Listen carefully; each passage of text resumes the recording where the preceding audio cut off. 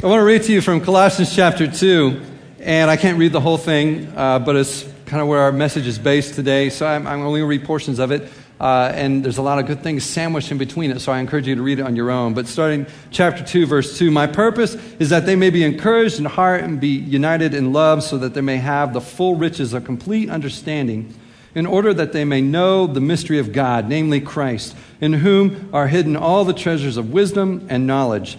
Stop. All right, just pause there.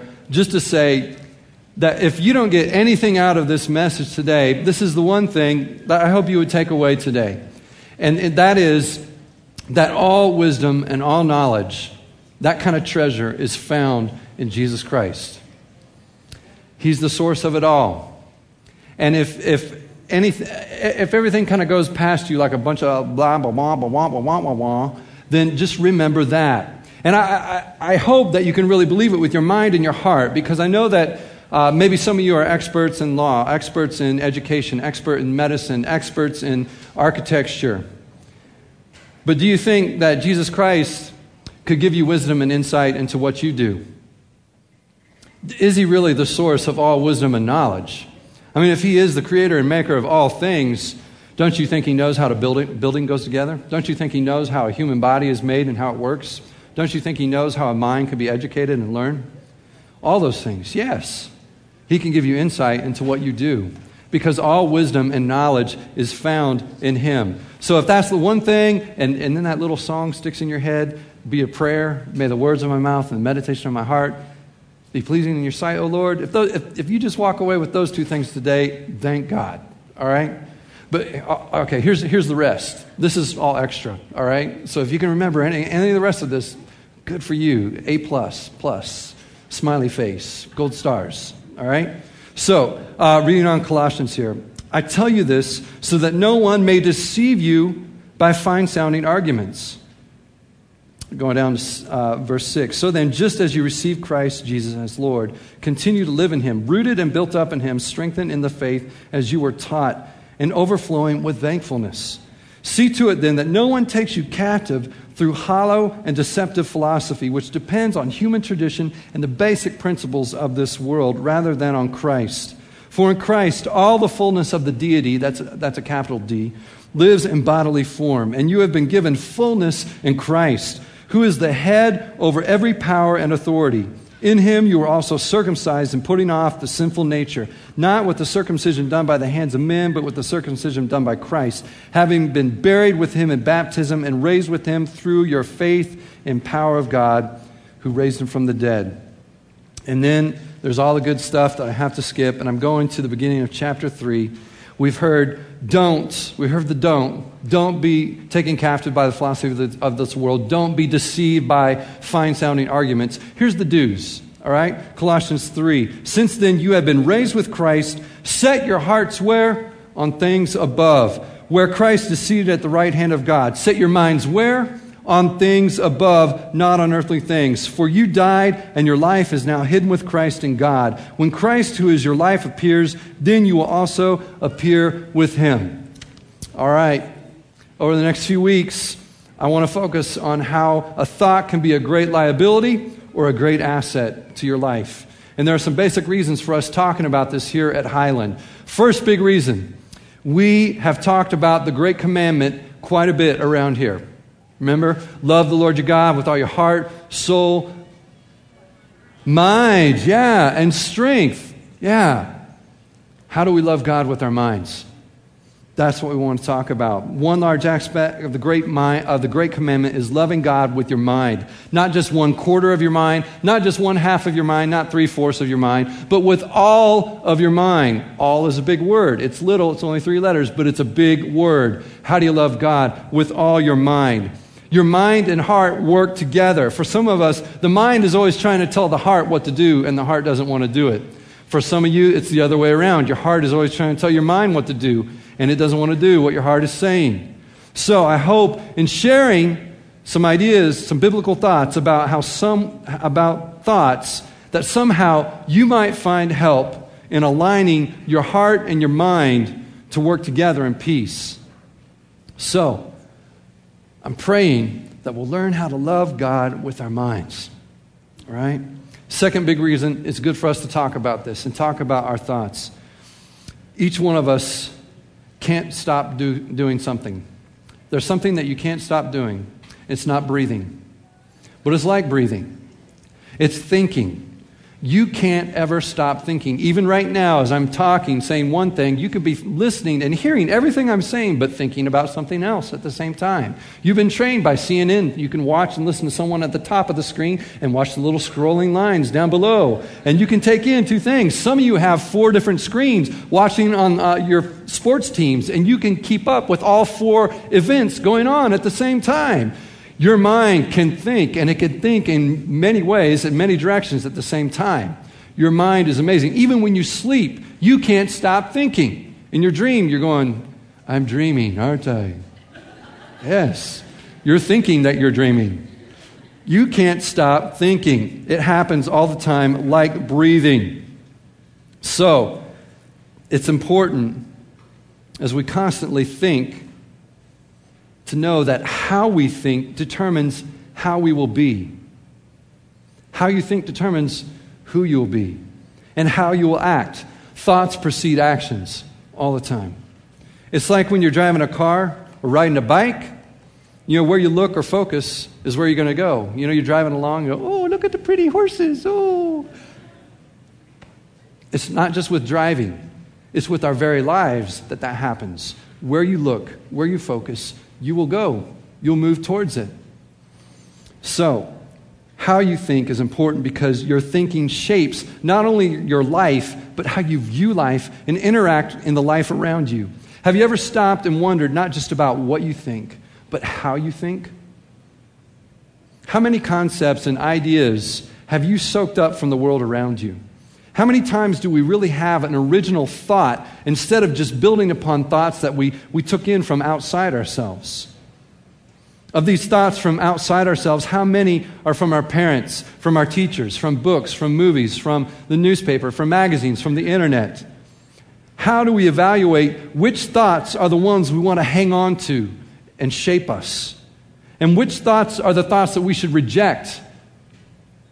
Which are the thoughts that make us strong? Which are the thoughts that make us weak? A single thought can change the course of your conversation. A single thought can change the course of your day. A single thought can change the course of your life. A single thought can also change or affect the course of many lives. For example, let me just take a somewhat morally neutral, life-changing thought that has shaped everyone's mind here in this room. The thought was developed by a man named Isaac Newton back in 1665 when he spent some time and formulated some laws of gravity, laws of motion, laws of optics. And when he did this, Newton's major thought from these things that came out, his major view, his major idea that spread throughout the world was that the world around us functions in order, that it is a clockwork universe, as he described it. From that point forward in time, other people developed that view from Newton, and they built upon it so that it influenced the view of other areas of life, not other than science. People begin to see the world like a machine built with parts. And so, in people's quest to understand the world, to understand the principles of the world, they wanted to see inside the machine. They wanted to see and break it down into parts because they believed that everything behaved and was like a machine, a clockwork. They wanted to see the parts and pieces of society, the sociological phenomenon, the parts and pieces of the clockwork of governments and political science, the parts and pieces of the mind and psychology, the parts and pieces of story and literature. Newton's view of life, of the universe, even touched preachers and people who studied the Bible as they would break down a chapter into parts, verses, and pull out one word and study its roots and various uses. It's all very fascinating how this one thought has developed a view of the world that has permeated the thinking of everyone on earth. Now, is that view or that thought bad? Is that thought good? I mean, if taken to certain extremes, I'm sure in certain instances, that it could move into moral territory of good or bad. But more often than not, locking onto a thought or into a way of thinking simply keeps us from seeing things, new things, or different things. Always thinking about life and things as a machine that can be broken down into parts may keep us from thinking how maybe the universe is also like a living system and how all the parts are related and connected to one another. Maybe that's a thought that could be built upon and bring change. You know, there have been other thoughts like Newton's that have permeated society and affect the view and thinking of many people without even realizing it. Some of those thoughts have been less neutral. Men who are dead and gone rule the world from their graves by the thoughts that they left behind, the ideas that outlived them. Darwin and Marx, their thoughts have been combined, and now there's a pervading thought of social Darwinism that exists, that society is ever upwardly evolving. Although there's many others who could bring facts and evidence that would say that we're devolving maybe, falling apart. John Dewey left an imprint of his thought upon educators so that they thought truth was equal to experience, an illusion that really can't be taught. So my question is, why go to school? Students, maybe you can use that with your parents. Julian Wellhausen created doubt in Western civilization when he presented Christianity as a set of religious views based in human reason and presented an evolving God instead of faith anchored on divine revelation by an unchanging God. John Keynes' economics have been ruling British and American politics since the time he presented his short-term economic thought that government must invest to revive the economy. He also gave his famous admission to his failure to think out the long-term sustainability of that idea. And he said, long-term? In the long term, we're all dead. That was his conclusion. Freud, Kierkegaard, and others who have presented their thoughts that penetrated culture for generations after themselves. Those thoughts ruling far longer than any conqueror like Alexander the Great or Napoleon, who were just merely fleeting comets lighting up the sky for a few moments. Some of these thoughts that have ruled for many years are starting to be questioned as we see the practice of those thoughts leading to disintegration. That can be a terrible thing if you unknowingly built your life on one of those premises, on one of those thoughts. It would truly be a rock your world kind of thing. An experience realizing that a thought you built many other thoughts around was false. It's a domino effect, a chain reaction, where a person would then begin to have to question every other thought following that one thought that was unreliable and false. The question of what's real would have to be asked. It would shake everything. This kind of shaking of everything when we find a thought not to be true or not to be reliable just doesn't happen in the realm of thoughts about the world around us, but also in the realm of thoughts about ourselves. And maybe this is where you can relate from personal experience. There have been moments when a thought that was received, believed, and built upon, a thought like, I'm stupid, is discovered to be untrue, not real. It can shake and revolution a life. People with dyslexia have often believed that they are incapable of learning and believed other lies on top of that until they discovered the truth that it was optics and not about their intellect. And then the trajectory of their lives just totally changed from that moment when they began taking out the lie and replacing it with the truth, what was real.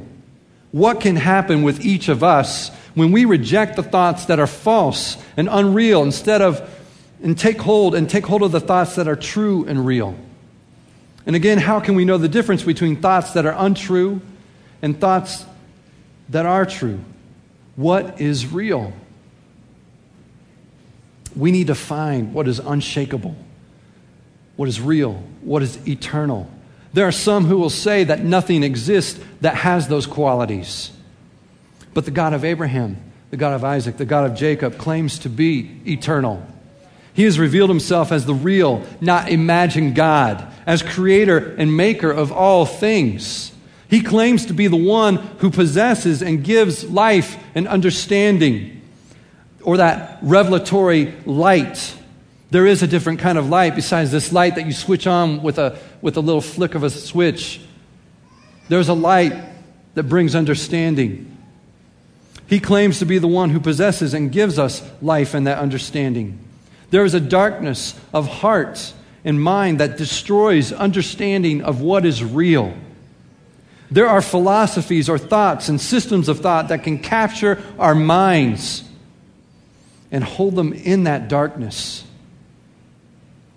I assert and I believe that we cannot know and have understanding of what is real and true without God. And we cannot know what is true and real without His instruction. We cannot distinguish which thoughts to accept and which thoughts to reject. You've got to have a starting point, a place to stand that is unshakable. Where is that place? A place where you can weigh every thought to know if it can be used to build your life upon it or around it. I assert that this place to start is with God revealing Himself and showing us what is real and what is true, showing us what thoughts can be unshakable. He is the one who made our always thinking minds, isn't He? God cut through all the philosophies of thought by coming in the flesh and in a sense saying, I am what is real. For those who are looking for what is unshakable and real, John the Baptist testified and said that Jesus was the true light that brings life and light to men. Again, that light that brings understanding, takes us out of darkness of thought. Jesus is the real life, and His words are life. Jesus' thoughts expressed in words are eternal and will never pass away and never be found false, untrue, or not real.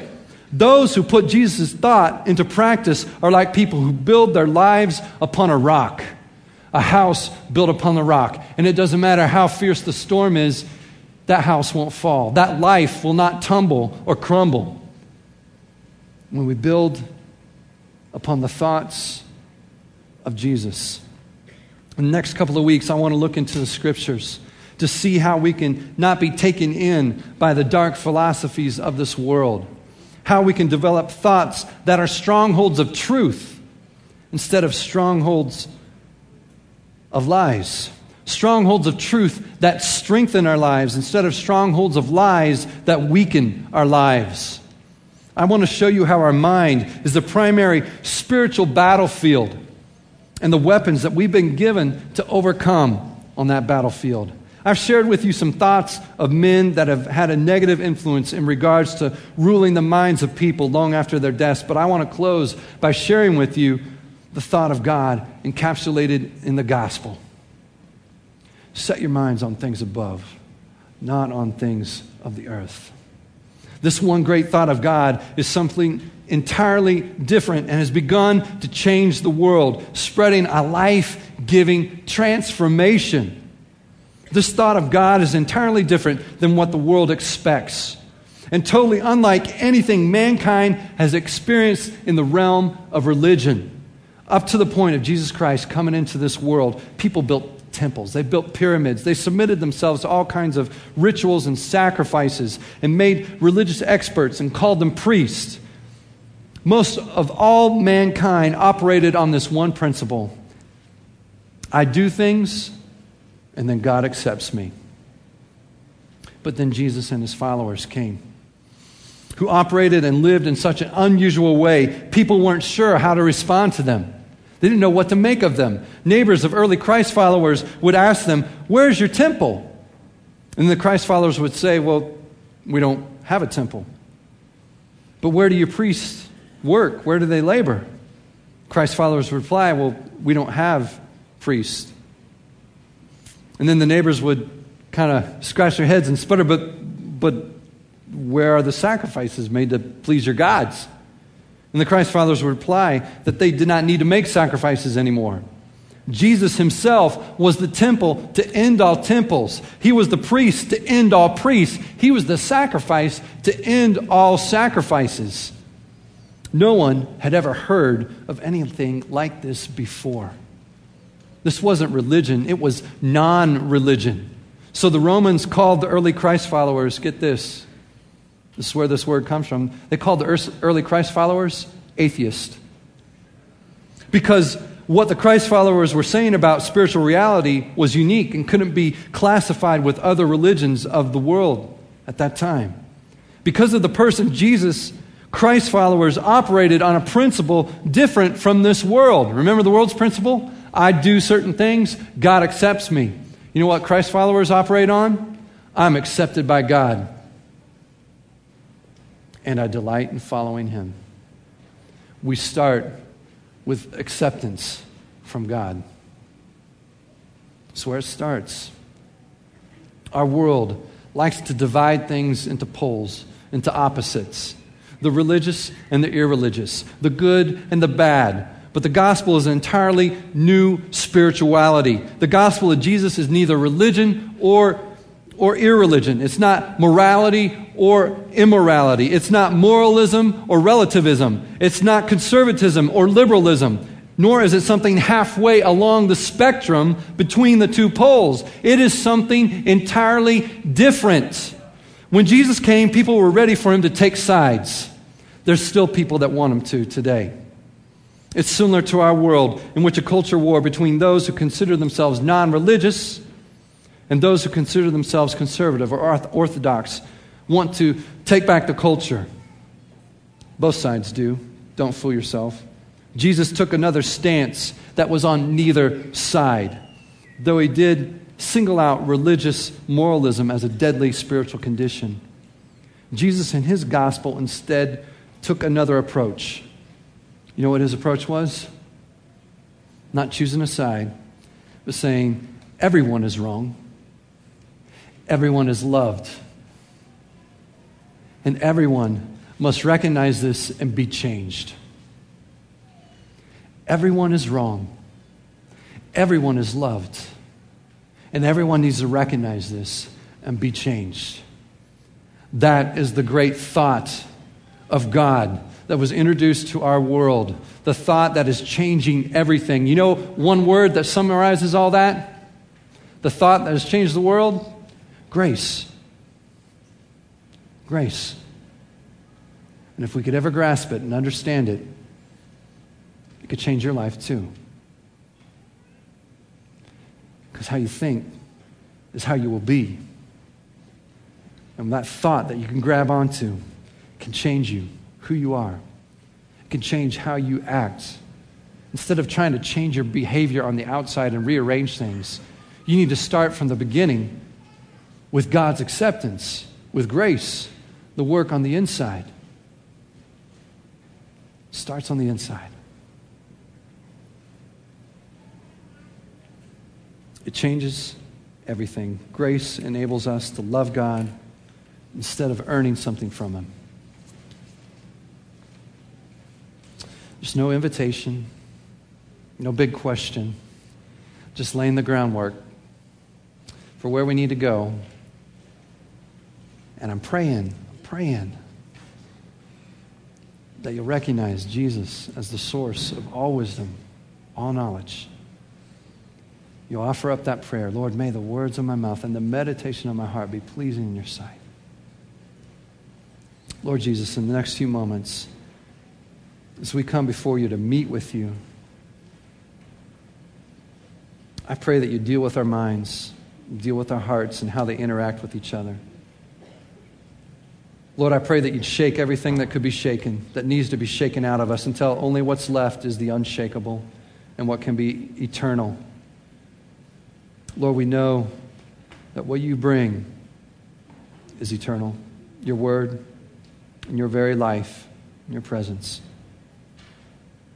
Lord, I pray that you'd show us the things that maybe have influenced us, thoughts that maybe we should reject, thoughts that make us weak.